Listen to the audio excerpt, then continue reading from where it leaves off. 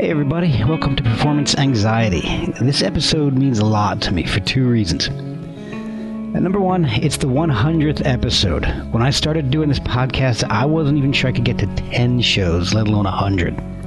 And number two, my guest is Mark Lanegan. His voice is instantly recognizable, and I've been listening to him for years. In addition to his solo work, he's sung for Screaming Trees, Queens of the Stone Age, the Gutter Twins, the Twilight Singers, and countless other projects. His story is unique, and I never thought my 100th episode would be with someone of his stature. There's a lot of incredible stuff in this episode about Screaming Trees, Mad Season, Queens of the Stone Age, Alan Johannes, and so much more. But there's also a lot of laughs.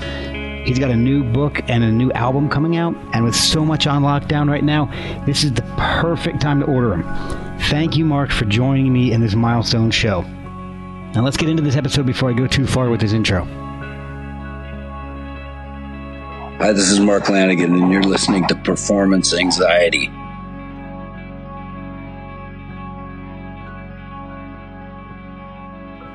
I'm in quarantine, so I've got nothing but time. Yeah, well, we're in like martial law here, so. Oh, jeez. So thank you so much for joining me, man. I appreciate this. My pleasure. Sorry, I gotta eat this yogurt real quick. Dude, no worries, man. You do what you gotta do. I had Jerry Gaskell from King's X on, and he had to piss in the middle of it. So if I can record through that, I can record through yogurt. No big deal.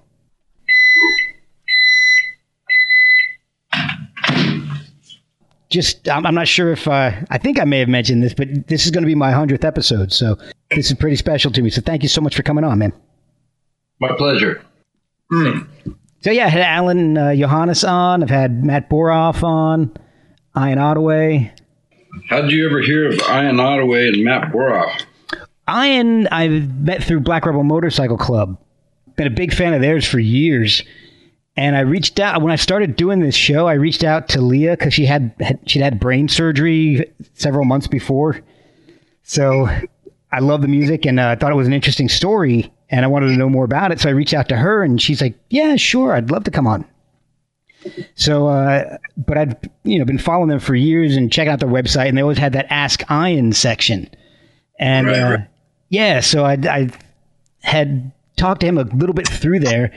And then just through him and Paula, through their management company, I just kind of reached out to Ian and said, hey, would you want to come on the show? Because you do stuff, it's creative. He does music and some poems and shit like that. And I thought... Yeah, I've known Ian Ottaway since he was 17 years old. Oh, wow. He's something else, man. He was a really cool guy to talk to. Yeah, he's got a good heart. Yeah, he really does. He really does. And then after I had him on, he's like, you got to get Matt Boroff on. So I'm like, oh, okay. Checked out Matt's stuff, and I liked it. And then I was talking to him about, like, I would like somebody recognizable for the 100th episode. Come on. And he's like, hey, you should ask Mark Lanegan. Because we talked about you guys working together. And he's like, I said, well, I'd love to. I just don't know how to get up with him. He's like, let me send him an email, see if he's interested. And that's how I ended up reaching out to you. So, and then I told Ian, and he's like, oh, good. At least I don't have to reach out to Mark for you. I was like, well, you can if you want to. He's like, no, that's all right. Yeah.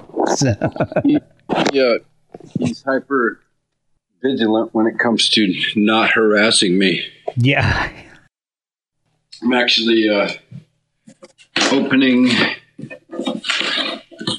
I just got up to my studio here, which might look like a garage because it's Okay. and I'm getting. There's the first copy of my Oh, awesome. book. That's fantastic. Oh, I can't wait to get it. Wow, very cool. That's amazing. Yeah, one of those secret dreams you have as a kid that somehow miraculously comes true. Of course, this wouldn't have been the story I would have wished I'd told, but Oh, yeah. it was the one I had. Where the fuck are my cigarettes? I haven't even had a cigarette yet today. Oh, man. Well, I'll definitely wait till we get that squared away. Here we go. All right. I want you to be nice and comfortable. So I'm about to sit down at the old Pro Tools laptop where I have work to do today, and now I'm ready to talk. all right. Sorry about that. No need to be sorry at all. Like I said, I want you to be comfortable and enjoy this because It's your 100th episode. Fuck, of course. How am I not going to enjoy it? exactly. So let's start off with how you got into music. Did you start as a musician, or were you always singing? Was always your thing, and how did it get started? God, why did I leave you? Oh, there you are.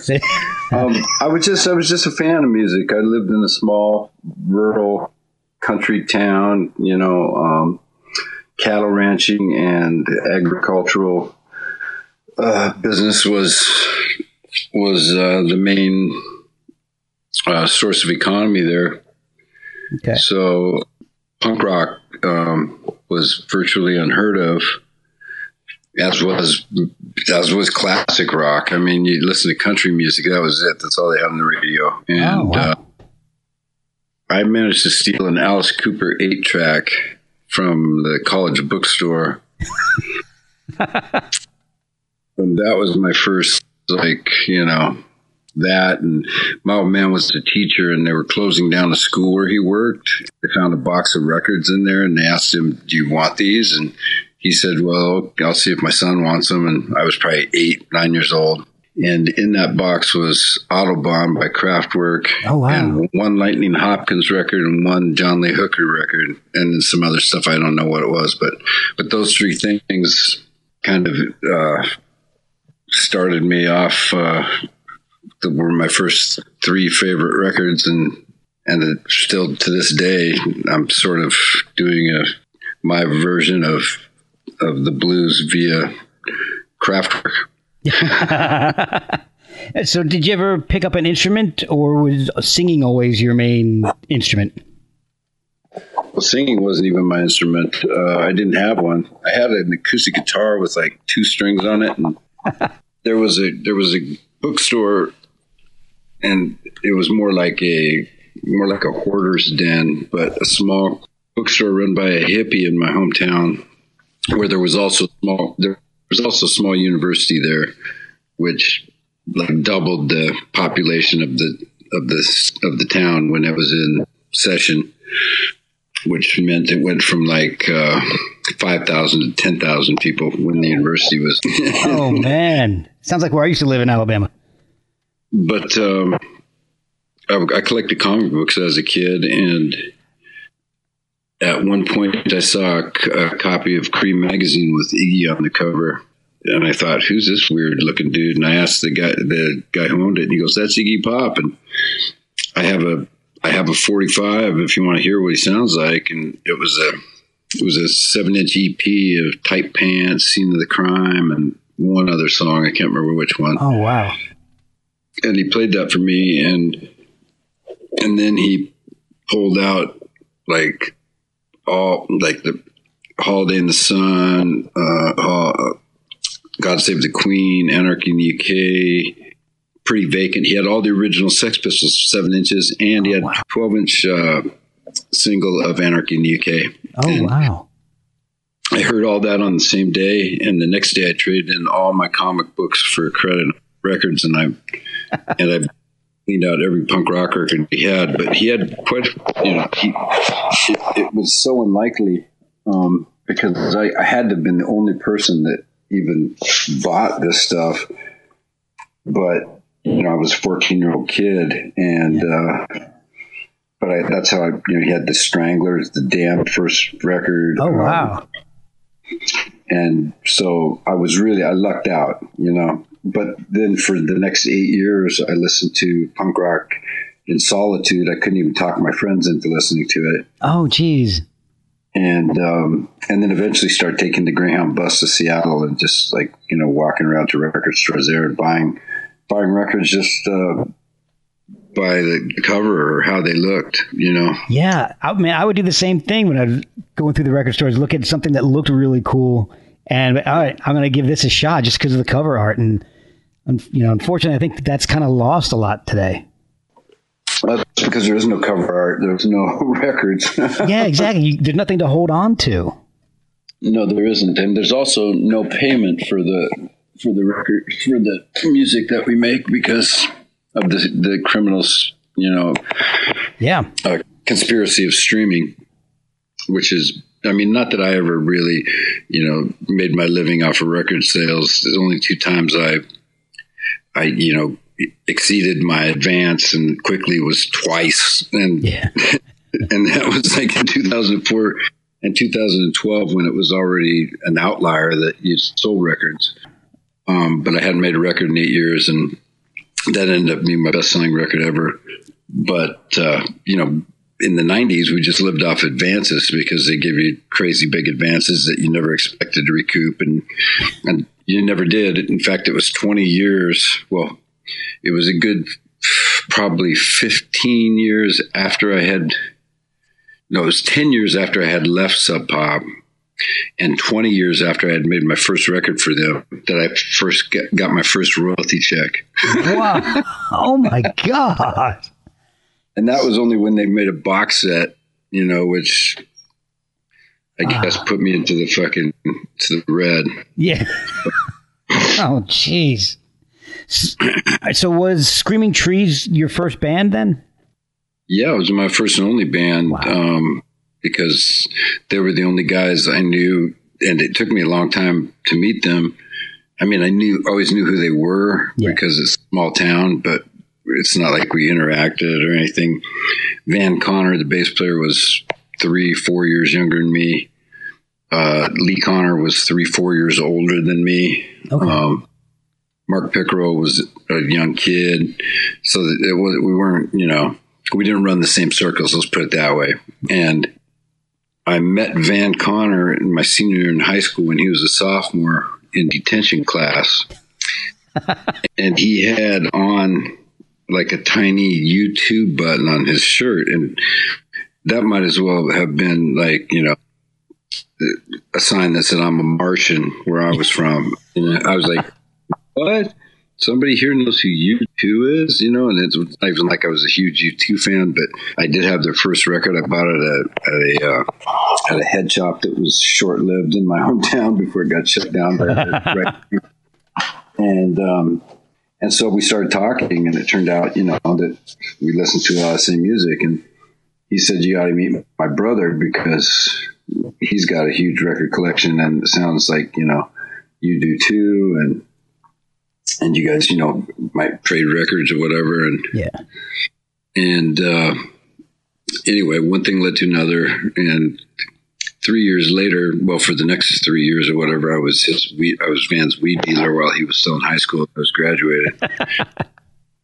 And then at some point I quit smoking weed and drinking, and I ran into him, and I was looking for a job. I had always wanted to get out of where I grew up. It just wasn't, beautiful physically, I guess, but just culturally, it was a dead end street for me. Okay. And I said, I'm looking to make some money and get out of here. And he goes, well, his family owned a video store that also sold appliances like TVs, VCR, stuff like that. Okay, yeah. Rent-to-own plans. Yeah. And he said, just today, my dad said, we need somebody to repo the stuff that the guys aren't making payments on, and you're perfect. I said, when can I do it? When can I start? He said, we'll go talk to Gary, which is how he referred to his dad. Okay. by first name, they all did. Which I found a little weird, but there were eight kids in their family, so they were a bit quick. And Gary Sr. hired me on the spot, and that's how I started working for them. And once I had basically cleaned up his late payment sheet, which put me into conflict with people every single day. Trailer parks who didn't want to give back their TV sets. Oh man! Well, that's all they had at that point. Yeah, of course, and I wouldn't have wanted to either. But anyway, he gave me a job in the shop because he could never talk his own kids into even working in the shop themselves. Oh, jeez. But in the back room, there was a big back room, and that's where their band rehearsed. And at some point, like Van had, because he had known me for a few years, he had seen a partial drum set in my house. Like I had a floor tom and a ride cymbal, I think was it. Oh, wow. That some guy I worked with at a restaurant had traded me for some weed. And he asked me, "Do you still got that drum set?" And I was like, well, no, I don't. And it wasn't really a drum set. It was just two pieces of one.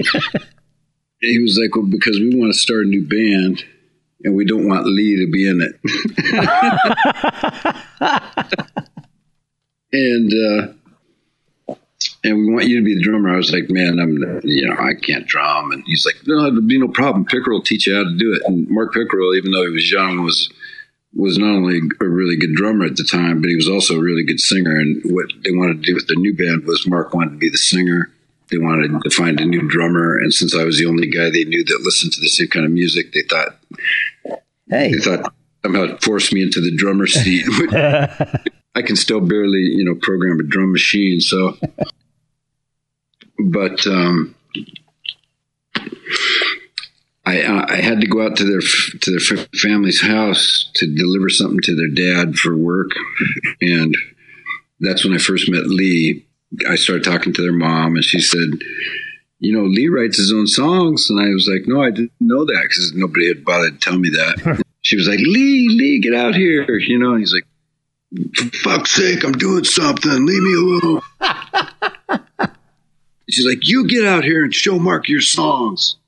And so I followed this guy into his room, and like I met him.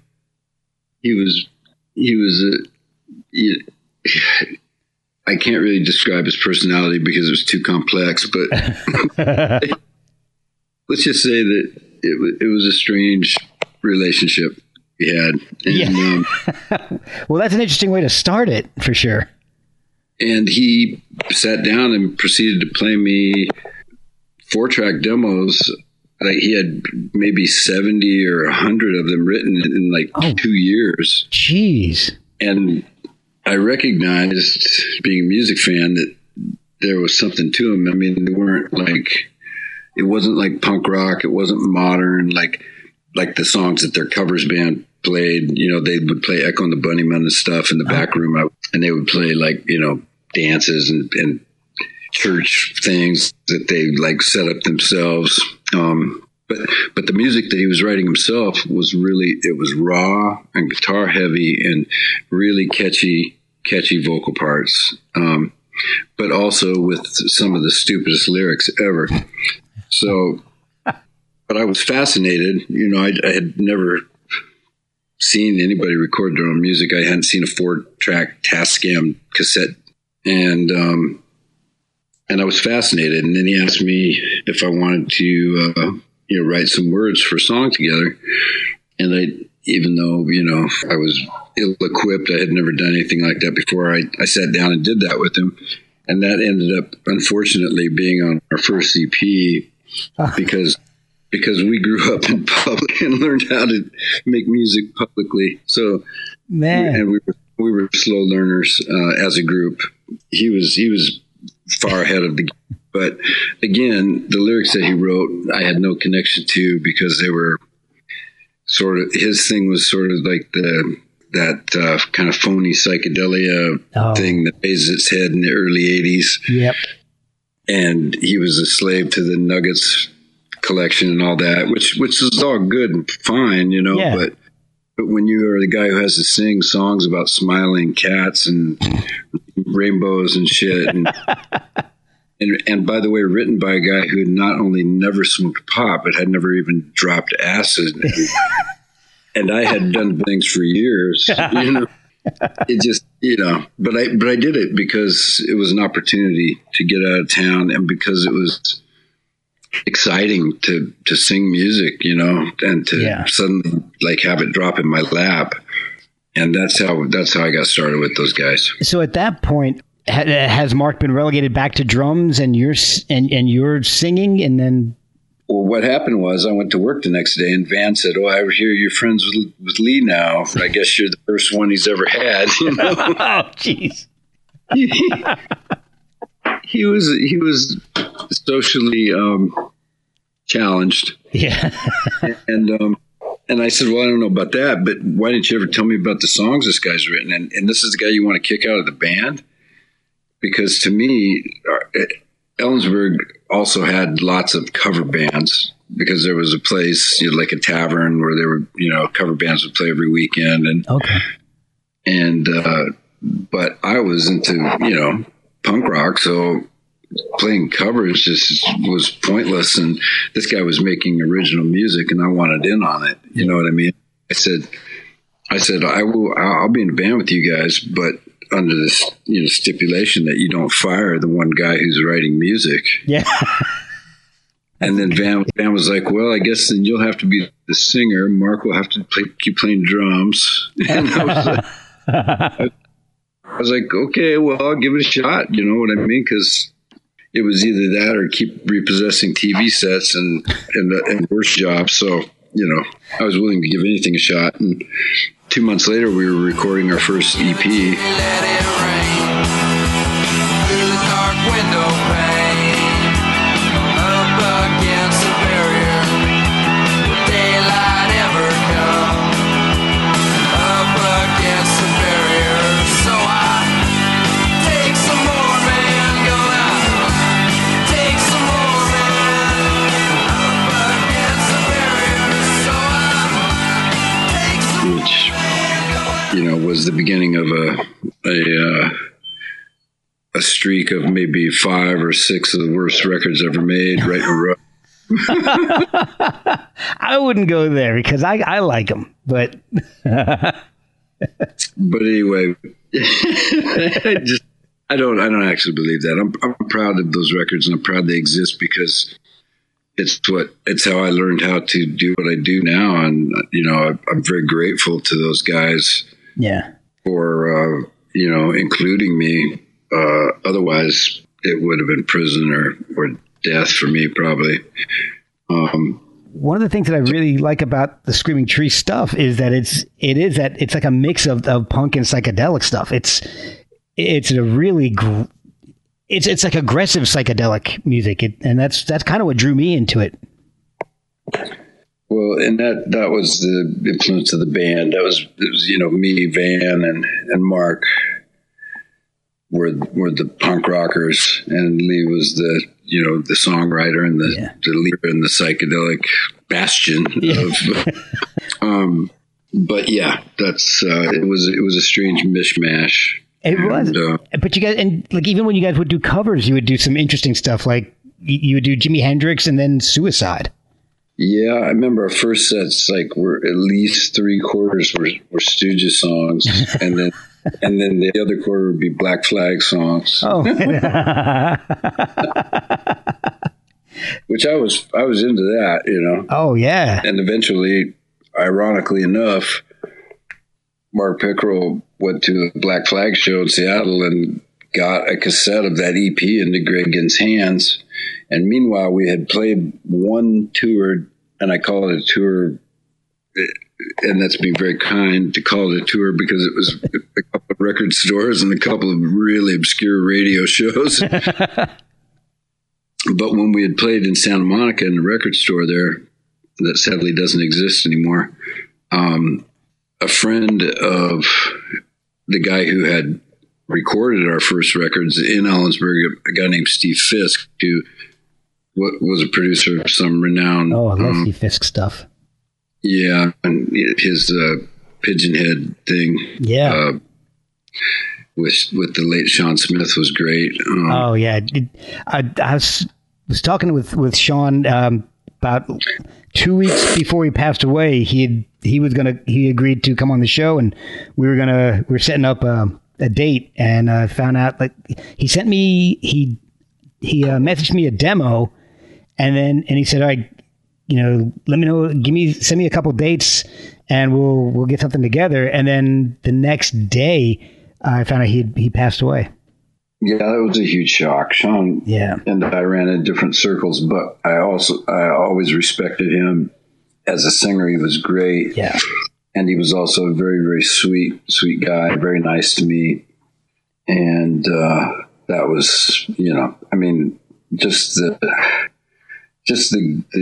the great amount of the amount of great singers that came out of that scene was pretty unheard of, I think, for a provincial city of that size. And then just to have them all like die before they got to be 50 years old was... Oh, it's horrible. And so much talent gone. It's so sad. Yeah. And, especially somebody like Sean, to me, who never really got the recognition that I think he deserved. Well, he was like the Prince of Seattle. Yeah. You know what I mean? And that's not even doing him justice, really, because he was just, ultra talented, great singer, and an amazing voice. And there's guys who are great singers, I guess, but whose voices, are generic or whatever. Yeah. He had that combination of a really unique voice and was an amazing singer as well, which a lot of those guys were. But he was definitely the real deal, and a huge loss. You know? For sure. But so you're talking about how Mark got the your guys' cassette into Greg Ginn's hands. Right. Mark went to see them at the boxing club and gave the cassette to Greg. But in the meantime, we had also played at this record store, and one of Steve Fisk's old buddies who used to manage his band Pell Mell, which was an instrumental band from San Francisco, a guy named Rick Farrell, worked at SST, and he, grudgingly agreed to let us two guys stay in his apartment right underneath the fucking flight path of LAX. Oh, jeez. And then two of us stayed in which I was one of those guys. So it was just like, flight after flight, a van all night long. And he kind of came across as a curmudgeonly, guy doing a friend a favor. Right. But he came to the show, and I remember Salem 66 was playing too. And I liked their records. And plus they were, slightly older, hotter chicks. So that was just excitement for me. And but after the show, Ray he turned from, this like kind of mute, kind of stern character who wanted to get us the fuck out of his parking lot and his apartment. Somebody who was ultra excited because the live show had struck him in a way that he became a giddy teenager, basically. Oh, wow. And so between him reporting to Greg that he had seen this band, and then Greg getting this cassette, which, by the way, had nothing to do with our live show, was terrible 60s influence, bad. One of which was the first song I'd ever had something to do with writing. A terrible song called Pictures in My Mind.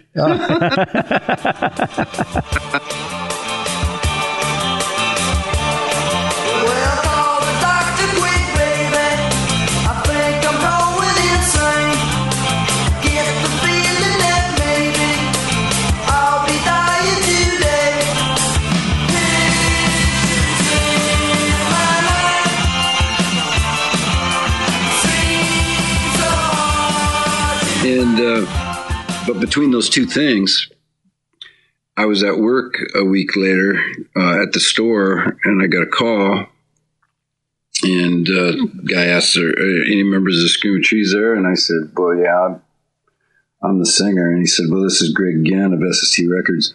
And of course, I thought that was a total whine. I didn't believe it for a second. And I said, yeah, sure you are. And then there was a big long silence because Greg was difficult to communicate with.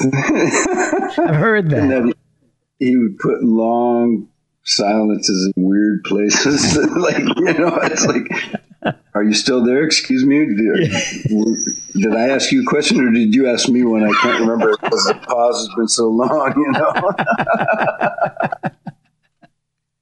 But yeah, he was like, yeah, this is me, and I was like, oh, okay. He was like, I'd like you guys to put out records for SST, and bang, that was still to this day, it was the most exciting thing and also most unlikely thing that has ever happened to me in my life, because SST at the time was by far the hippest indie in the whole United States. Yeah. Maybe the world. And, we were the first Washington state band, and also, by the way, Eastern Washington, which is a whole different thing than Western Washington, Seattle. It's like we were like the hillbillies. People still wear cowboy hats and cowboy boots as their everyday attire, and where we grew up. So, but he was. I'll never forget. He was like, yeah, this is this and this will happen, and I'd like you guys to come down to Los Angeles when we'd just been there. But of course, we had also been there when we had mastered our first record, and I'd lived off an apple fritter all the way from Portland, Oregon, through my 3 days in LA, staying outside on Sunset Boulevard in the station wagon outside the mastering studio of John Golden. Oh my God. Waiting to get the record cut on our first LP. Oh, jeez. But I was game to go back because, this was SST. And, yeah. And so I remember him saying, and we have our own house. We have our own in-house booking agents. And so we'll put you guys on tour. And I was like, great. And I'm thinking to myself, what the fuck is a booking agent? Because I'd never been east of the Rockies, Yeah. And I was 22 years old and I still hadn't been anywhere. Wow. Except California, New Mexico, which I went every summer because that's where my folks were from. But, and then immediately went on the road. We met Mike Watt, and he took a liking to the Connor Boys because they reminded him of D. Boone, who had recently passed, and Firehose was starting. And so our first two tours were opening for Firehose for 2.5, 3 months at a time. Wow. The first one for $100 a night, which was basically enough to get us from place to place, And then the second tour was for $200 a night. Man, you double your income. There you go. Yeah, I'm still not sure it was quite worth it. Actually, but one of the questions I've always wanted to know the answer to is, what is behind the name Screaming Trees? Where did that come from? We like to say it came from, there was an old Electro Harmonics pedal called the Screaming Tree, which ironically was a treble booster, because anybody who's ever heard Lee Conner, and especially anyone who ever heard him live, knows that he had the highest, thinnest, shittiest tone of any guitar player ever. So a treble booster was not needed. But it really was just us, just throwing ideas out. And I think somebody said Screaming Freaks, and then that was like, oh, that's not really good. And Screaming Trees, that's not really good either, but we'll go with that. You know what I mean? So for 15 years, I was saddled with one of the worst band names ever, as well as like, one of the worst bands ever. The name is kind of what drew me in the first time I heard it. Screaming Trees. I said, this sounds crazy. So that's the name, bad as it may be, kind of definitely drew me in and made me curious about the band. So that worked out, at least on my end it did. Amazingly enough, there were some people who connected with that music, and I'm very lucky that they did, because it wasn't easy, but I was able to, manage to continue on and forge some sort of career that had nothing, that kind of music afterwards. And that wasn't easy because I had to completely distance myself from Seattle, grunge, any anniversary Rolling Stone deigned to fucking call me and ask me a question about, I just wouldn't take the call because I had to be known as something other than, you know, this junkie ex-grunge singer who never made it, you know? Yeah. Because I wanted to make music, that I enjoyed after 15 years of, you know, toil. And I wanted to keep singing, you know, and I knew I knew that it was what I still loved and was obsessed with, and to do anything else would have just not worked for me. So, well, when you did The Winding Sheet, was the plan to start a solo career, or was that just something to do while you had some downtime? It was something I did because I was offered $13,000 to do it, which was at least $12,000 more than I'd ever had at one time. So I quick bought a crappy acoustic guitar and a Mel Bay guitar chord book. I have one of those. Yep. Well, within 2 weeks, I had written the songs for The Winding Sheet. Wow. Just by I worked in a warehouse at the time, and towards the end of the day I would come up with a vocal melody, and then as soon as I got home I would find the chords that fit underneath that melody, which is basically the complete bass backwards way of doing stuff. But I didn't know that, and then 2 months later, you know, I was in the studio recording that stuff. And in the meantime, I'd got my friend Mike Johnson, who was a real guitar player and played in a Eugene, Oregon band called Snake Pit. I'd talked him into moving up to Seattle and putting intros, outros, and middle sections on my songs because I was at the furthest edge of my talent. Yeah. Just to put chords underneath the singing parts I had, you know what I mean? Yeah. But yeah, it was 2 months from the time I first learned to chord till I was in the studio making that record. Wow. Yeah, it took me a long time to get motivated. I mean, just because of force of will and life experience that was a little different than what the other guys had with their church groups and whatnot. Yeah. I had to become like the de facto leader of the band, even though I was at least musically proficient and had nothing to do with creating the music. Just somebody had to grab the reins, and I was that guy. Oh, wow. Because nobody quit for it, you know? Well, yeah, and then you guys had such big success after the single soundtrack and Sweet Oblivion. Were you expecting that to happen? I mean, was there any clue that it was going to explode so much? Well, I mean, it was exploding hugely from my closest friends in a way that was, I mean, you know, Kurt Cobain and I had been close friends since long before he was a superstar. In fact, when we met, I was the famous one.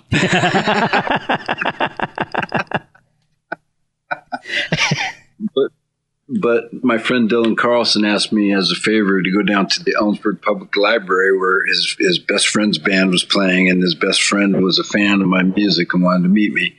And that friend turned out to be Kurt Cobain. And so, you know, I didn't,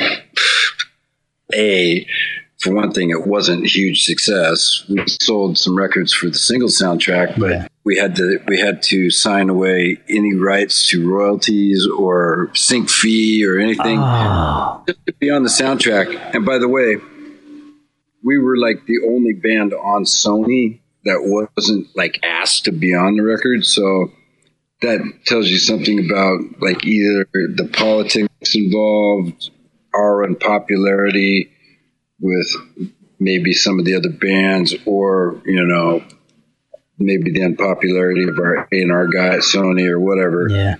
But we sold our single for that soundtrack was, I think, the second second most popular single on the record, and that record sold 2 million copies, of which we got nothing. Oh, meanwhile, God. Mudhoney was paid like $30,000 just to use their song.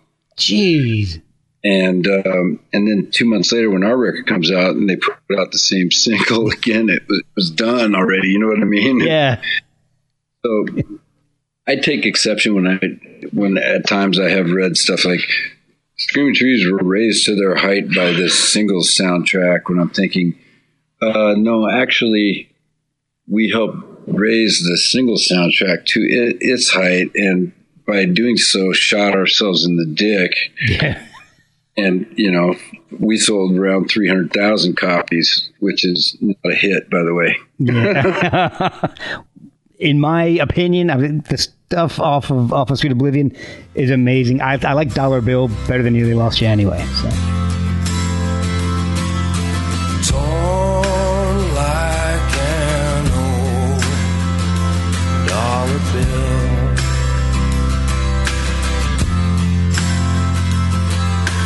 Girl, let them say what they will, but no one should hurt ya. That's all I Well, thanks. The reason that record happened, I was already on to my second solo record. By Yeah. the time I had quite a large advance from Sub Pop, 13,000 being the first one, so the second one was substantially larger, and I didn't have to split that with anybody. And since I'd been making records for years with the Trees for $1,000 a piece, Yeah. I didn't care about the Trees anymore. I was 8 years into it, and I was not going to be singing somebody else's lyrics anymore. And also, by now I knew how to write my own songs, and I also knew how to write songs with other people. And Yeah. so I gave those guys, they were all excited because of what was happening in Seattle, and Epic was suddenly all excited to keep us, whereas we had been signed pre-grunge during the hair metal days, and they would have dropped us in a second had Nirvana not happened. Yeah. Exactly. But now they saw an opportunity, and frankly, I wasn't going to be involved. And I told that to Van and Lee. I said, I'm done. I can't do this anymore. And I had like this, for me, huge advance and total freedom to make this record for Sub Pop. And I didn't really care. You know what I mean? It was great that, my friends, Lane Staley, was a huge star by that time. Kurt Cobain, a superstar. My two closest friends in the, besides Dylan Carlson in the whole entire scene. But it just wasn't worth it after 8 years of traveling in a van, to sing somebody else's words that sucked, basically, and I had no connection to. And so I bowed out. And that caused a fit from our fearless leader, who tore apart his own apartment in a rage when I said I wasn't gonna be part of their their huge planned successful second record for Epic. Oh man. And they called me back in a couple of weeks and asked me to come over and talk. And I had quit and joined a bunch of times while we still lived in our hometown, because I would, look for any reason to get out of town. And then after touring with those guys for 2.5 months, I just couldn't bear the thought of even being in the room with them. And so I would quit. And then faced with like the reality of being back in my hometown with no, future, I would rejoin. So I think they were just thinking that I was just going to rejoin, and I actually was not going to. And they proposed that we write the songs together, that the lyrics would be in my hands, and I agreed to give that a try. Okay. And we started by writing songs in Lee Connor's tiny studio apartment on Capitol Hill in Seattle, and Dollar Bill was one of the first songs we wrote. Van was just playing a riff on the acoustic guitar, and Lee allowed it to happen, whereas for years it was very, very hard to get him to, relinquish control and allow any sort of inclusion in that department. Okay. And then at the same time, we hired a new drummer, Barrett Martin, and between the shift in the way we wrote songs and the inclusion of Barrett, that made all the difference, because suddenly we had a drummer who could not only play with like John Bonham, but, had like a sense of the bigger picture. Whereas, God bless every one of our other drummers. Mark Pickerel, great drummer in his way, great guy. Yeah. But we were used to just guys basically playing whatever they felt like playing and not really, not really seeing the big picture of the song. Right. And Barrett was a real drummer, and I think that's why the huge shift between the first Epic record, which was basically made the same way as all of our SST records, only it sounded better. Yeah. And then the Sweet Oblivion, which was made a completely different way with a drummer who made it into more of a classic rock sound as opposed to this mishmash of, nuggets versus, punk rock. Right. that had come before. Okay. So you start writing your own stuff, writing your own lyrics, and then you end up doing Whiskey for the Holy Ghost. And I think that's a great album. Carnival is one of my favorite songs that you've ever done on your solo work. I absolutely love Carnival. But I heard a story about you not being happy with the masters and you're going to throw them into a pond or something? Well, we toured for a long time because of the success of Sweet Oblivion. Right. So we did a lot of touring, and at the same time, I had already begun working on the second, solo record, okay, which was my obsession. I was obsessed with an unreachable paradigm of making a record like the kind that you can't plan, the kind that you can't make happen, like Trout Mask Replica or Star Sailor and Buckley, or especially Van Morrison's Astral Weeks was a huge touchstone. When you talk about Carnival, and if you think about it for a second, there's never been like more of a ripoff of Van Morrison probably than that song. I'm moaning for more of the medicine. In the morning you're wondering where you've been, just turning your back to the ghost and trying to look like you just might know. But all of the good that you say just went down and into the drain. Oh, kiss.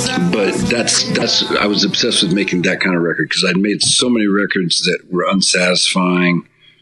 It was great that Sweet Oblivion, had saw some success and that I was involved in singing lyrics that I cared about and had personal meaning to me, and it sounded great, and it was a fun experience to make the record. Where all of them before we'd made in 2 days, and just were basically just like rehearsals being recorded.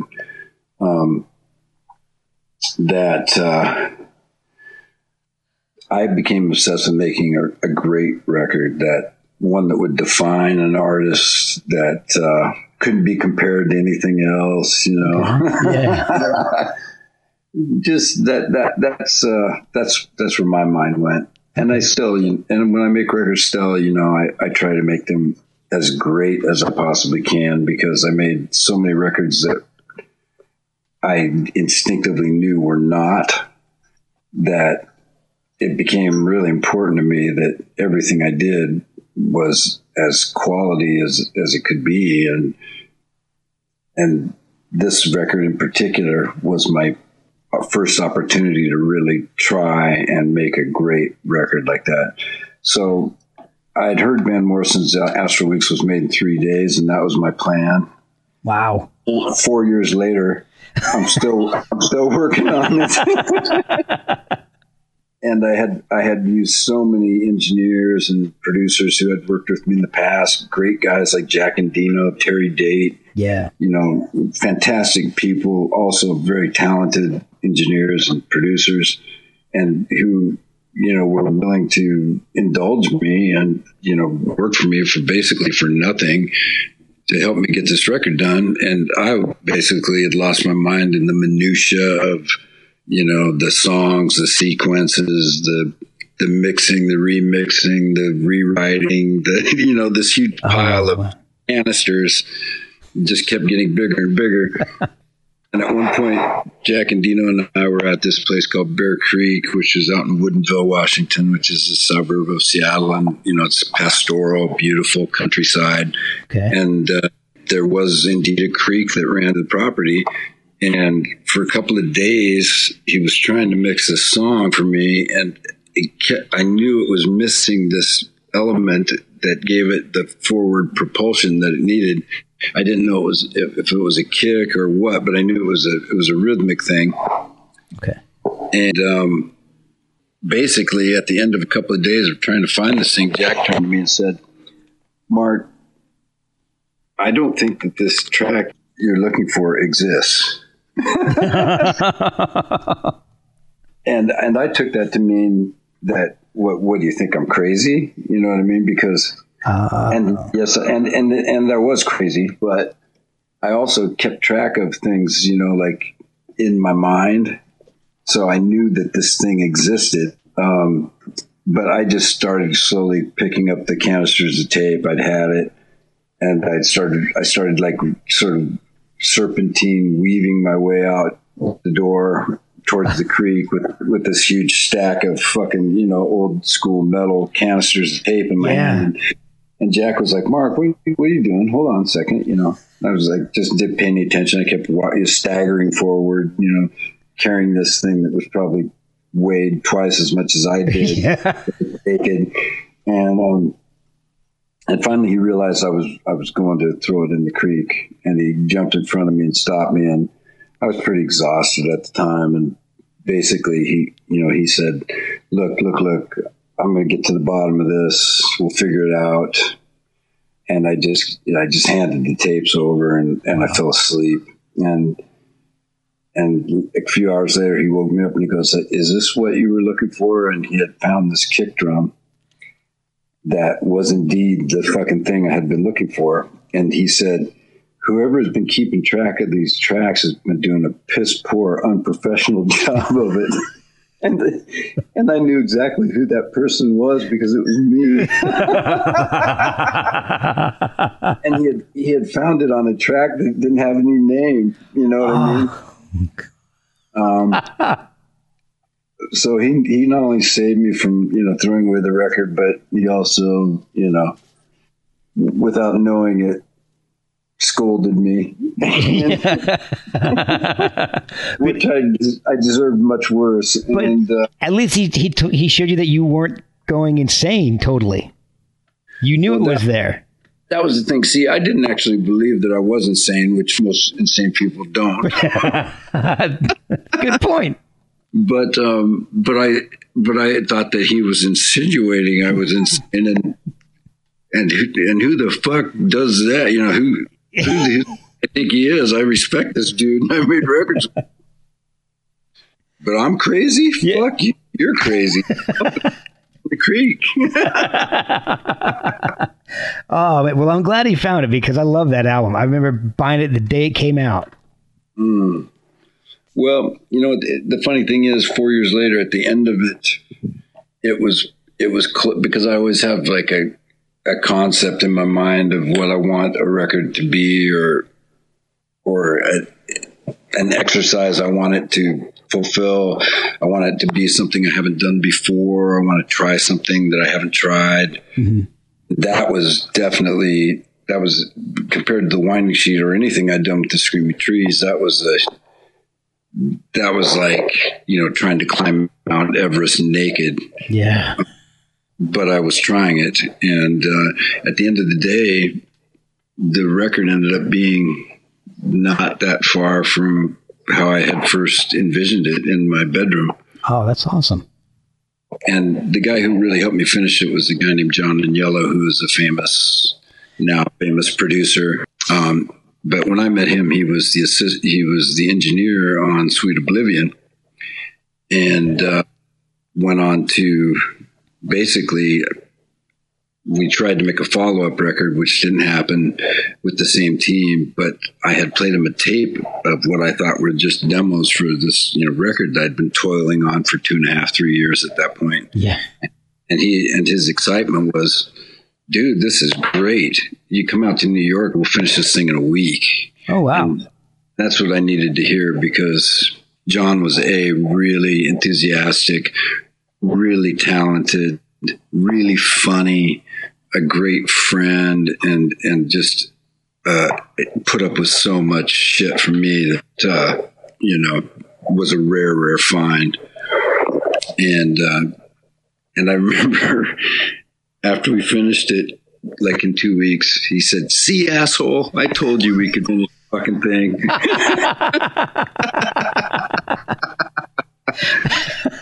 So that time period, you had a run of some pretty wild things. I mean, you had two of my favorite Trees albums. You had Sweet Oblivion, and Dusk comes out. You're working with Mad Season. You're doing your solo work.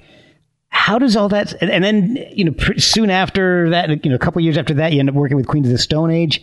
How does all that kind of stuff happen? I mean, I know that there's frustration with the Trees, and after Dust was done, that was it. And but I do have to tell you, Dying Days and Gospel Plow are two of my favorite Trees tracks. Those are some great songs.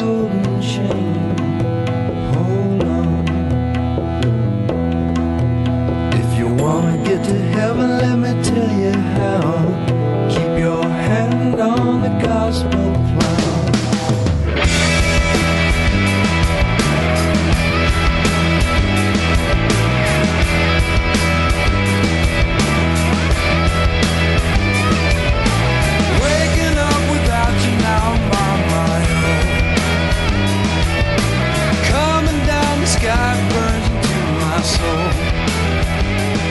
And yeah, I did the Roundhouse. I headlined the Roundhouse in London last fall, and I did Gospel Plow for the first time in maybe 15 years. Oh, wow.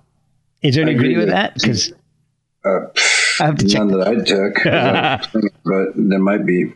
I have to check that out because I love that track. Now, with let's say like the Mad Season project, were you approached to contribute to that, or was that something that you were involved in from the beginning? Oh, no, that was something I forced my way into. I said, hey, look, you guys aren't fucking making a record unless I'm singing on it. No. Barrett Martin was the drummer in the Trees, but Lane Staley was my best friend. Right. And he just called me one afternoon and he said, hey, man, do you want to, we have this band, I knew Mike McCready a little bit as a very nice guy. And of course, Barrett, I knew from being in my band, but Lane was somebody I hung out with all the time. And he just said, hey, do you want to come write a song with me for this record? And I was like, sure. And I got down there and he said, I'm just going to write a line, and then you're going to write a line, and then I'm going to write a line. And we're just going to, let's do it like that, which is something neither one of us had ever done. Oh, wow. And it was just an exercise in, doing something, again, just challenging ourselves to do something. And that's how we wrote the song. 45 minutes later, it was recorded because he knew how to run the tape machine, which I hadn't learned. In fact, I never even learned how to do anything technical until I was in my 50s when by necessity, I had to learn how to do Pro Tools. Well, Mad Season is one of my favorite albums of that era. It's just, it to me, it blows away anything Pearl Jam ever did. Ranks right up there with the best of Alice in Chains and the Trees. And it's just, it was a little bit different than what a lot of the other bands were doing. It was a little more straightforward, in my opinion. And your contributions to it were some of my favorite tracks. Well, basically, I sang backups on one song and half of another song. So my involvement was less than an hour and a half. And then I started getting these really big royalty checks when it became a hit. And I was like, what the hell? Because, we were used to doing stuff for our friends for free all the time. And I never expected to be paid or anything, but these guys were already very successful, and they knew that I had not been. And basically they gave me full royalty point record, which was unheard of. And, that's fantastic. It was a gesture that, was totally unexpected, and got, paid my bills for a few years, and also got me in deep trouble with the IRS when I got the checks, when I circumvented the whole business manager thing, got the checks sent directly to myself, didn't pay tax. In 1997, the criminal branch of the IRS came looking for me, and I was shocked out that I owed about $250,000 Oh my! in penalties and interest. Wow! So it came back to bite me in the ass. But yeah, but yeah, that was just something I did for fun. My involvement was just so minimal, and it was just something I did because my friend asked me to do it. And I had fun, Oh, that's awesome, though. Then okay, so trees do dust, and then it's over for the trees. When did you start working with Josh Homme and Queens of the Stone Age? Well, I first started working with Josh Homme in 1996 when he became the second guitar player in the Screaming Trees. Oh, that's right. Yeah. At age 24. And he played every single show that we did until the very end. I mean, I'd already been playing with the Queens. He asked me to be the singer in the Queens. Okay. And two things prevented that. I heard his voice on it, and I realized that it had to be him singing it. And also, I was institutionalized for almost a year, so I wasn't really able to take part in the process. That'll prevent some stuff from happening, yeah. Yeah, it put me on ice for a while. But wow. So how did that happen? Was that something that was that voluntary? You mean my absence from society? Yes. It was voluntary, and it was also to get out of some legal entanglements that I had at the time. Okay. But basically, by the time Rated R rolled around, which was really a breakthrough record, yeah, I was there for that entire thing. I sang harmonies and backups on most of the record, and sang lead on a song, co-wrote a song.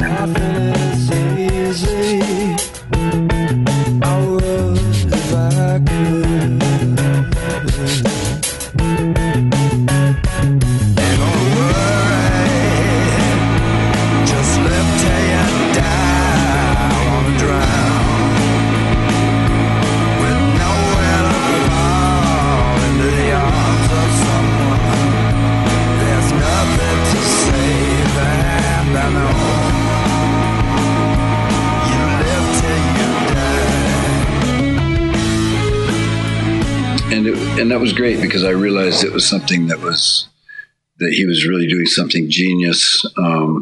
Yeah. But I always knew that, even from when he was a kid and playing in the Trees, it was like obvious that he had more talent in his little finger than the rest of the band combined. Yeah.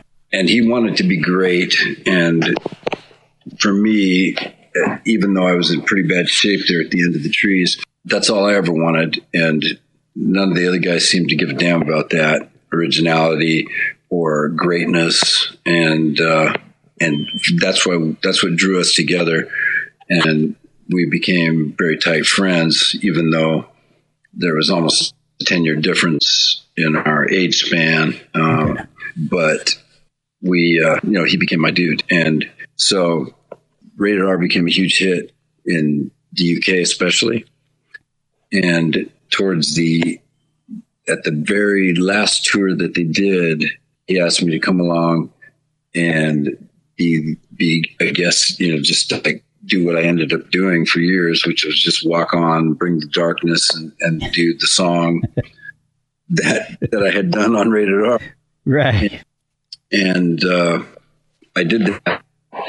And then shortly thereafter, he asked me if I wanted to join full time. His concept at that point was that there would be three of us singing, and we would each do a third of the set, him, Nick, and me. Okay.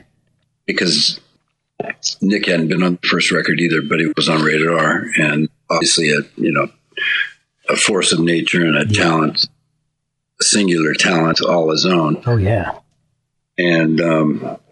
And so I agreed and wrote a lot of songs for the deaf with Josh. And that was, that and singing, a third of the record was my role, was to write with him for that. Okay. And, co-wrote the title track, Song for the Dead. Co-wrote their, still to this day, only top 10 hit, No One Knows, but who's counting? Yeah. We get these pills to swallow, how they stick in your throat, tastes like gold. Oh, what you do to me, no one knows. And I realize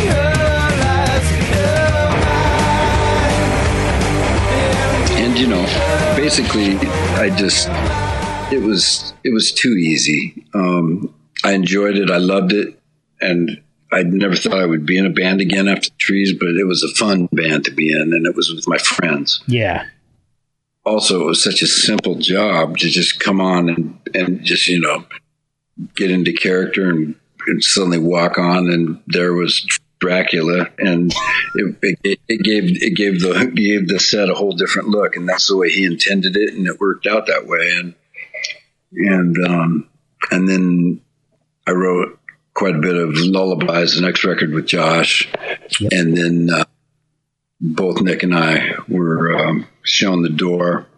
I was let back in, and then by mutual agreement, I moved on. Came to realize that I wasn't working to my full potential, and that's been the story of my life because I'm a very lazy person. Although, I have been most of my life. Now I'm pretty obsessed with music, and I have been for a number of years, where it's the first thing I do when I get up. Well, you really put out an amazing amount of work in the past few years. Well, I didn't make a record of my own for 8 years. I did, but during that 8 years, I made 6 records and was a guest on a number of other records. But I did the Gutter Twins record, 2 records with the Bull Savers, 3 records with Isabel Campbell, and then Twilight Singers records as well. Right, yeah. So it wasn't like I was touring on a lot. In 2012, I made Blues Funeral. I walk by Harborview Hospital. I heard the Agnus Dei, oh Sister of Mercy. I've been gone too long to say, and all around this place I was a sad disgrace. And after that, because that became my most successful record ever, and plus it was the funnest record I'd ever made, and Alan Johannes and I hadn't worked together since 2004, and really, I tell people this, I made records for 15 years, and then I met Alan Johannes, and then my life in music really began. Yeah. He's an amazing guy. Well, he's also the most talented guy I've ever known. He's my best friend, and I've learned a lot from him. But he was the first guy I ever met that was able to make my vision a reality. Oh, cool. Because I still was not able to do that I was only able to describe what I wanted my songs to sound like and then show somebody some shitty acoustic guitar part and say, but I want this to sound like the Kinks, It was a losing battle for whoever was trying to work with me. But Al, I would tell him that sort of thing, and then within an hour, we would have almost a completed song. You know what I mean? And it was, not only was it what I had asked for, but it also exceeded that, like by such a huge margin that I knew that I was going to make records with this guy as long as I possibly could. That's awesome. And although I've done a lot of other things while I've known Al, side projects and this and that, when it comes to Mark Lanegan or Mark Lanegan Band records, he's the only guy I will ever work with. That's amazing. He's such a great. He's actually been on the podcast too, and he was so fantastic to talk to. He was open and willing to talk about everything, and he was one of the only people that I was really nervous to talk to because his work has been so incredible and he's done so much. I don't even know where to begin.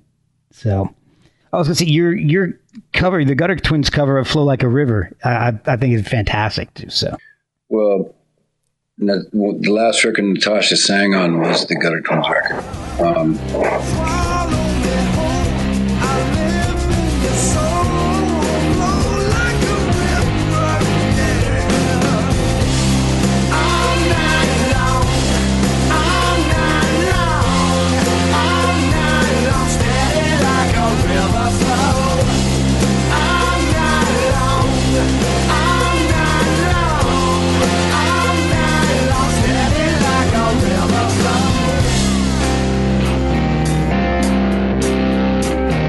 She had just been given the diagnosis the day before, but we had this,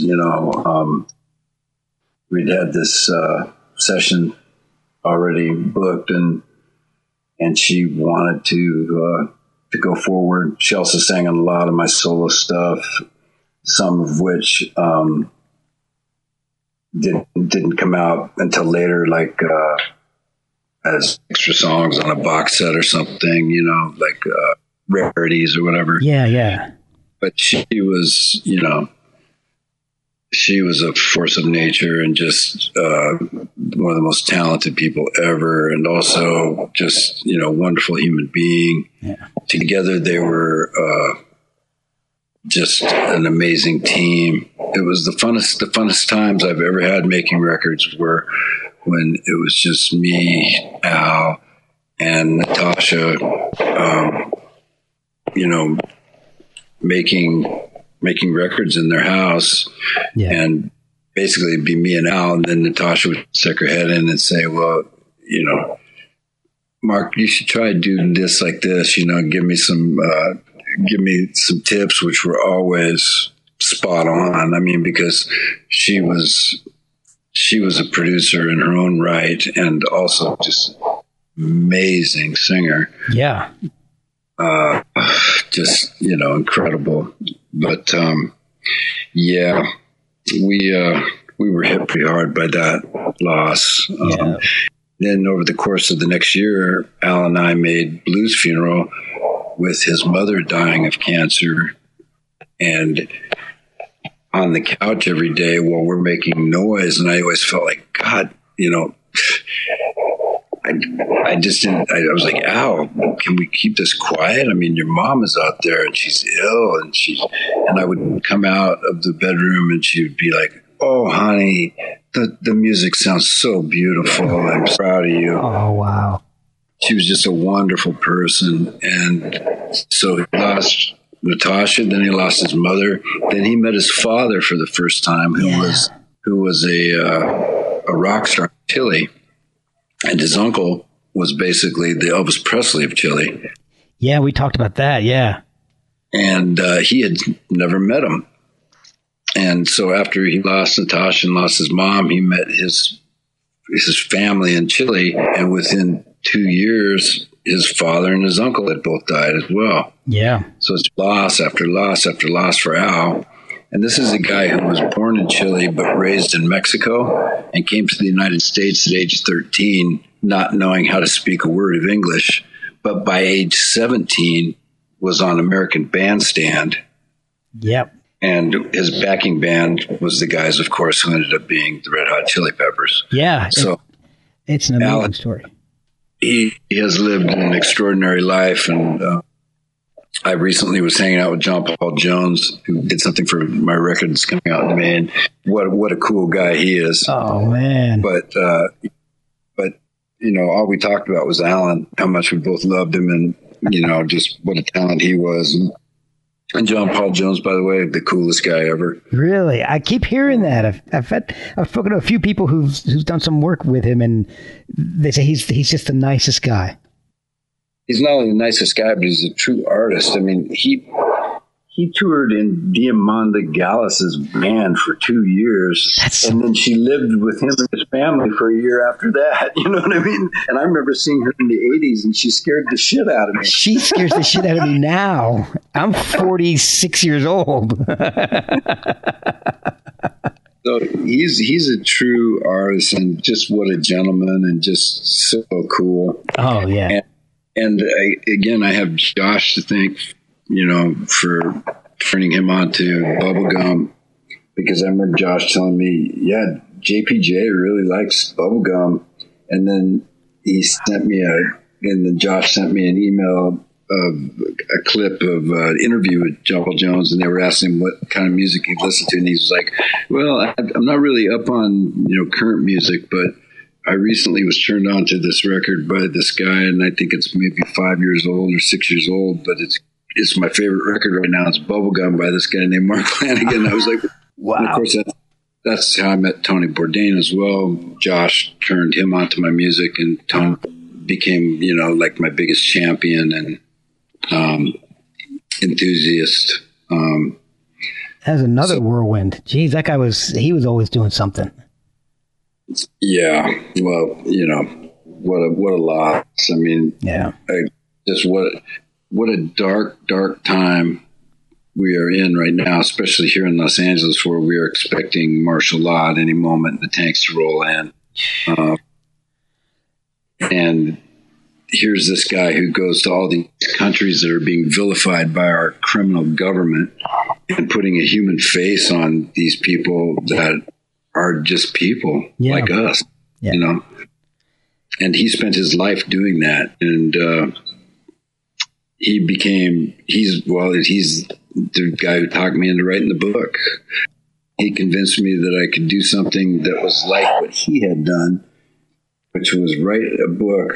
Whether you had ever worked in a kitchen or not, you could read it and find interest in it. Yeah, exactly. Kitchen Confidential was amazing. Exactly. And he convinced me that I was able to do the same thing, only with music. And I'm not sure I succeeded, but he definitely talked me into it.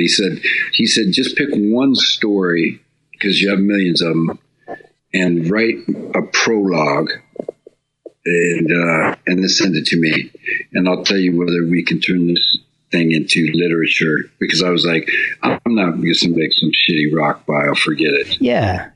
It has to have some, I mean, literature is a huge word, and I probably shouldn't be throwing that around, but I wasn't going to make a book, you know, that was like Mark Lanegan with, you know, somebody who wrote it or whatever. Okay. Yeah. It had to be like the books that I enjoyed reading. And of course I knew I was not going to be Cormac McCarthy, and it wasn't going to be Blood Meridian, but it had to be closer to that than somebody, you know, whoever ghost written book by whoever, you know, some rock book. And he convinced me that was possible. And some days I believe that I actually achieved it. Of course, I lost him halfway through the process. Yeah. And that was a huge loss. But I also had this other guy, Mitch Kashubali, at the same time, writing instructor at Yale, a best-selling memoirist himself, and wow. a huge fan of my music, who I'd met via Twitter, and he taught me how to write it and edited it, and eventually we got it done. And just now, you just saw me opening up the box of the first books. Yeah, I can't wait to read it.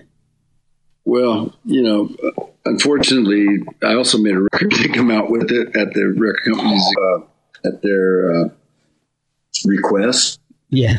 And this just happens to be the year when I'm not going to be able to work for an entire year, and this book and this record are basically go unnoticed. But that's fine, because just the fact that I was able to pull it off, that was enough for me. And I'm actually very proud of the record too, because it had to happen really fast, because I only had Al for 10 days.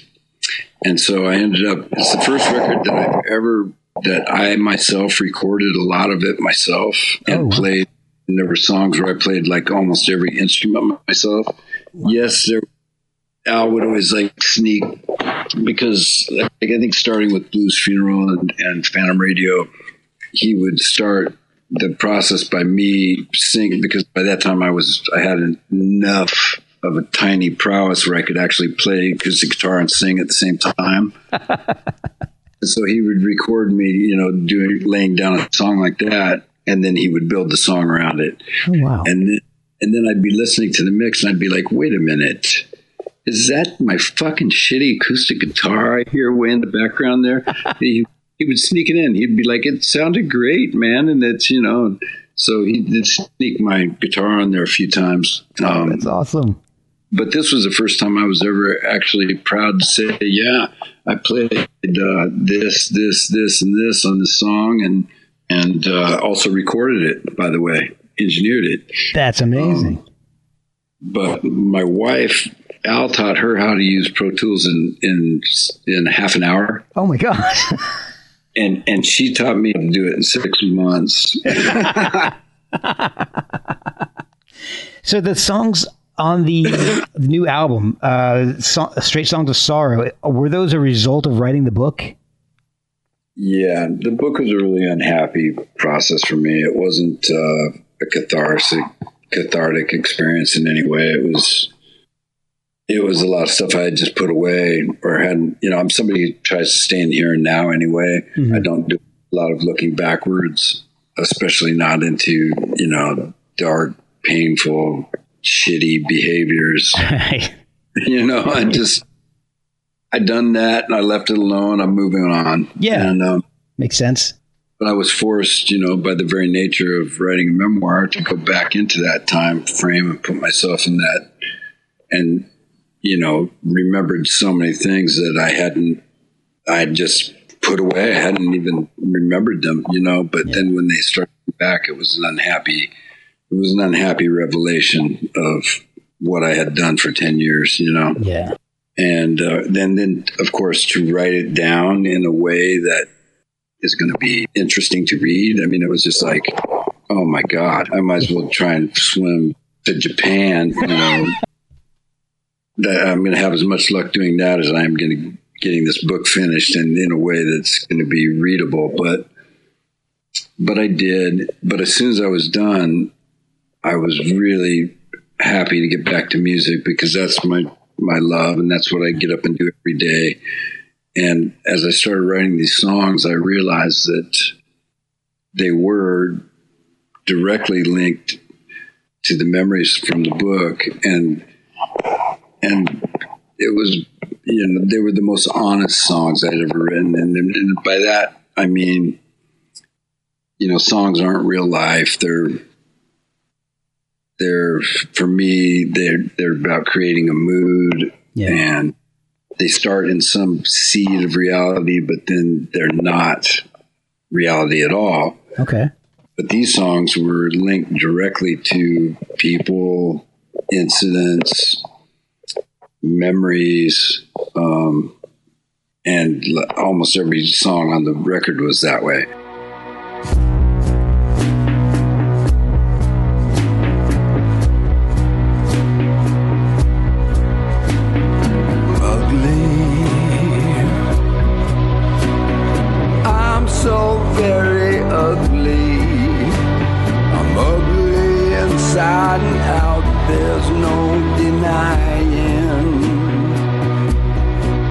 and I realized that I was making something that had a depth of emotion, and that I don't want to use the word intelligence because nobody would ever link that with me. But there was something more to this than I had ever done before, and I've made a lot of records, by the way. Too many. You've also done a lot of different projects and guested on a lot of stuff, and you recently opened up the Vault. So now the Vault, is that everything you've ever done? And how in the hell how did you collect all that stuff? Well, it's not. It's all the stuff that's available on streaming sites. So okay. So basically, like the more obscure, interesting stuff and the rarities and shit are stuff that Spotify wouldn't carry, because Spotify is basically, their business is turning, the streaming business into the equivalent of Billy Joel playing 24 hours a day. Right. Yeah. Lowest common denominator. Yeah. So, there's a lot of stuff that I've done that's not on there. Okay. But the guy who built the Vault went out of his way. Is a guy named Andy Hurst, very talented web designer and very creative dude who came up with this idea. Sought out as obscure stuff as he could find, and as much of it as he could find, and he came up with like some 200 songs or something that I had been on or been part of or had co-written.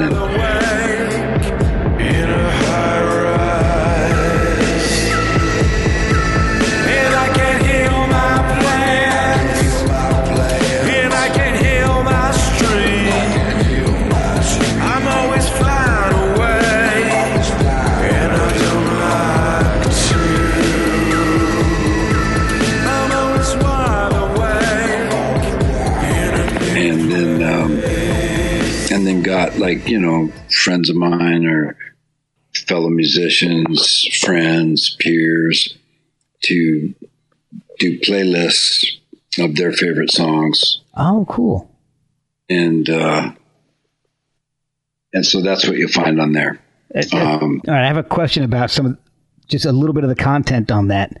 One of the things I've been wanting to get, and I haven't been able to get because I haven't been able to see you live since 93, I think. It was the Alternative Nation tour. So, Jesus. Yeah, it was. Somewhere in New Jersey. I think I was the only dude in the crowd wearing a Sub Pop shirt at the time. So, I'm pretty sure I was the only dude who was drunk off his ass and drank a fifth of Jägermeister in the 20 minutes he was on stage in 120-degree heat. Well, anyway. Screaming Trees was the only band I went there to see. I did not care about the Spin Doctors or Soul Asylum. I wanted to see the Screaming Trees. So. You were a huge Spin Doctors fan. Shit. Damn it. All right, I don't know how you can see through me like that. It's amazing through FaceTime. It's incredible. But it was true. We all were. Yeah. You know what? I admit I was a fan as well. I'll tell you what. They were all nice guys except for one of them who was a total prick. Yeah, I'll tell you, the one thing that I liked that they did do was that Jimi Hendrix cover they did on that Spanish Castle Magic. They did a really good job on that. But yeah, they did. But then again, Jimi Hendrix was born in Seattle, so that's true. There you go. But the question I had is, since I haven't seen you live in years, I have never had a chance to get the Dark Mark Christmas EP. Is that on the Vault? We talked about making that stuff available, and because at Christmas time, Andy's business got broken into and computers all stolen, and his business got fucked up, and plus now everybody's business is fucked up. We haven't really gotten into that conversation, but that was one thing. For a long time, I thought, maybe I'll make an actual release of this, because we've repressed it a bunch of times. We basically did it, me and Alan, in an afternoon, because I had two specific Christmas shows to do, one in the Netherlands and one in Belgium. And I just wanted a piece of actual some Christmas item to sell. Right. And so we found the darkest, Christmas songs we could find. And then, of course, there had to be my version of Andy Williams doing "Oh Holy Night," because Andy Williams is the greatest singer of all time. Oh, yeah. And that's one where I basically gave myself a hernia trying to hit the high notes. When Christ was born, all night, divine, all night, divine.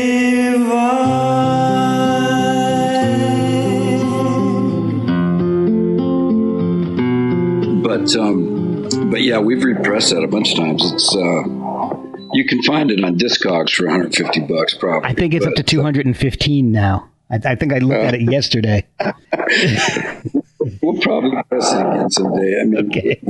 Initially it was just pressed on CDs, which Yeah. nobody buys anymore. Except And then, me. Except me. Oh, you do? I've got about 4,000 downstairs in the room below me right now. Oh my God. Yeah. Wow. I don't know any except for like the leftover ones that, some of my merch when they stop selling. See, for me, I'm so afraid of keeping everything just on a device. I'm so afraid it's going to get corrupted or I'm going to lose it or break. But I learned that the hard way when I went into my bag of cassettes, which I always did when I started a record, because I had bags and bags of cassettes, and just like pieces of songs, demos, stuff. And I would always start a record by going into those tapes and finding something that that I hadn't understood at the time or was now unlocked, and I would usually start a record that way. Yeah. In that 8 years, I didn't make a record. When I went to go through the bag in 2012 to start Blues Funeral, I found out that every single cassette had been demagnetized, and I sat there and listened to like 40 tapes all the way through, blank, completely, every one of them. Not one sound on them. Oh, my God. Oh, like that is horrible. Yeah, always back up your shit on multiple hard drives. Well, one of the things that you've done in the past that I would love is you've done a couple of albums of covers. I'll Take Care of You and Imitations. And my favorite out of all of those is your version of Little Sadie. I absolutely love that. How do you go about deciding what songs you like? Because most of them are older songs. I think the only recent one on that is the Chelsea Wolfe song, right? The Flatlands. Well, there was also a Nick Cave song. There was a song Greg Dooley wrote. Oh, okay. That when at the time he gave it to me, I realized I'll never be able to put this on a record because you never put somebody else's song on your record, and it's the best song on your record. I had to wait until I had a covers record to actually put it on. But I also did the same thing with the first record, even though it wasn't, right of its time. It was the modern, it was the Leaving Trains, the Gun Club, the songs that I included on the first covers record that were more of the present time than say Tim Hardin or Little Sadie or that stuff.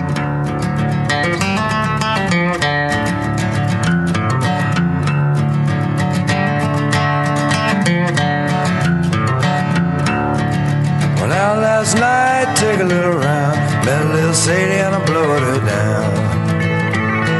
Then I run right home and went to bed.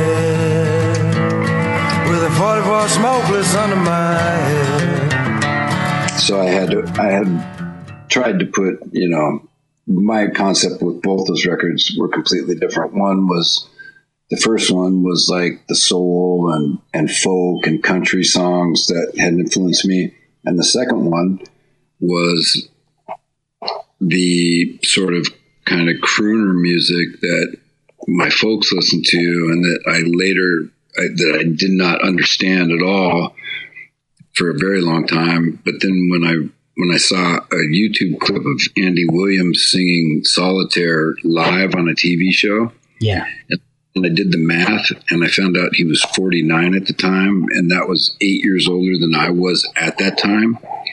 And I realized never in my life would I ever be able to sound like that. Certainly not in 8 years from then, you know. Yeah.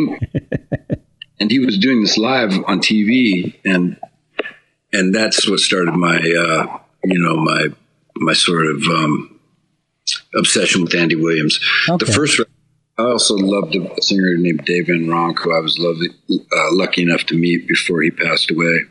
Same with Buck Owens.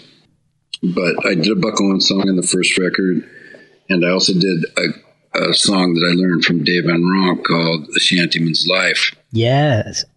Well, with the second record, I did my version of Mac the Knife is his version of Mac the Knife, note for note.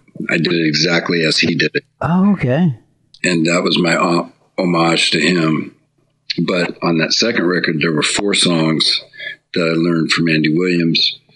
Lonely Street, Solitaire, Autumn Leaves. His version was the only one I'd ever heard. And there's one more song. I can't think of exactly what it is right now, but 4 songs.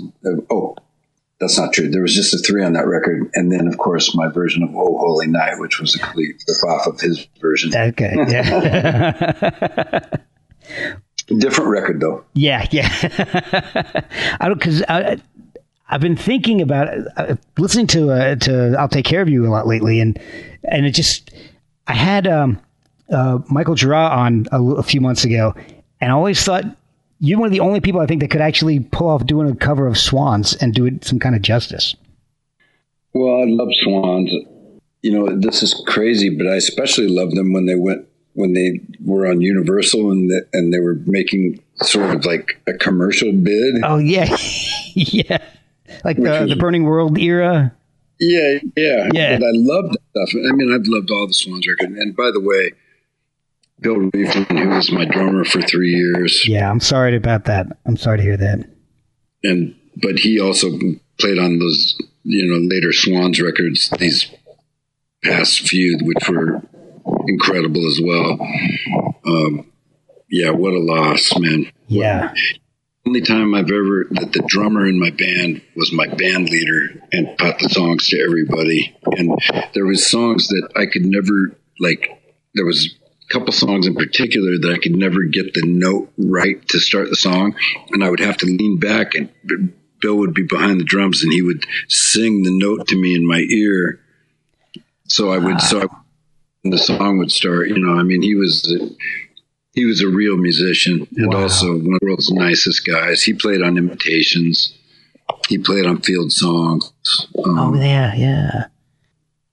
Yeah, that was a huge blow. Yeah, that was. I didn't know him, but I've had a lot of people on the show who'd worked with him, and that was a terror. There were so many wonderful tributes to him on the social media accounts that I was looking at the past few days. So, but man, I've kept you for quite a while now, and I want to thank you so much for spending time with me. Where can people find the pre-order the book and the new album that is coming out? Well, I think Amazon has put a stop to their book selling for the moment. Okay. But I'm going to look real quick and here if I can find, if you got a second. Yeah. Because I know there is a place, and I would be remiss if I didn't know where that was. Yeah, absolutely. Especially since my book companies expect me to help try and sell these books. Yeah. What are they thinking? Jeez. Yeah, I know. How dare they? I know. Always wanting more. I know. You give and you give. They just want more. And I've given all I can give. They ought to know that by now. Jeez. I think they knew that in 1983. Still, I pretended as though I knew. that I had more to offer. Well, they believed you, apparently. Yeah. God damn it. Yeah, let me see here. God damn. Well, I know that Rough Trade in England has them. Okay. And also Waterstones carries them in England. Okay. In the States, I really couldn't tell you because I don't even know. Do bookstores exist in this country anymore? I don't know. I've seen a couple used bookstores where I live, but I don't. They closed all the well, there's Books A Million. They're still open. We've got one of those here. Yeah, god damn. But at this point, I don't know if they're actually physically open. Okay, wait a minute. I have found something here book related. And I'm looking at social media. That's what it's good for. That's not it. No, it just says it's due for release on April 30th. In England, it's White Rabbit. Okay, I pulled up Amazon and it says just give you pre-order price guarantee, prime delivery. It'll be released on April 28th. Okay, yeah, I had heard that maybe it's just Los Angeles, but I'd heard that they had limited their deliveries to just essential items, and books were not essential. Well, I guess my dog toenail clippers I was going to buy today are out the window then. Well, yeah, and that box of suppositories that you had online. And the entire Spin Doctors discography that I was going to buy. You mean both records? Yeah. Yes. Okay, it's not fair of me to make fun of the Spin Doctors or anybody else. I apologize for that because that's not cool. It's all right. Nobody's going to hear this anyway. There's that as well. Yes. And when they find the guest is, you definitely won't get it. Oh man, Mark, thank you so much for spending so much time with me. I really do appreciate it. It's been a blast talking to you. My pleasure, and hopefully we'll talk again someday. Baby, baby, baby, don't you say it's over, yeah. I never wanted to, baby, baby, baby, I'ma bleed all over, yeah.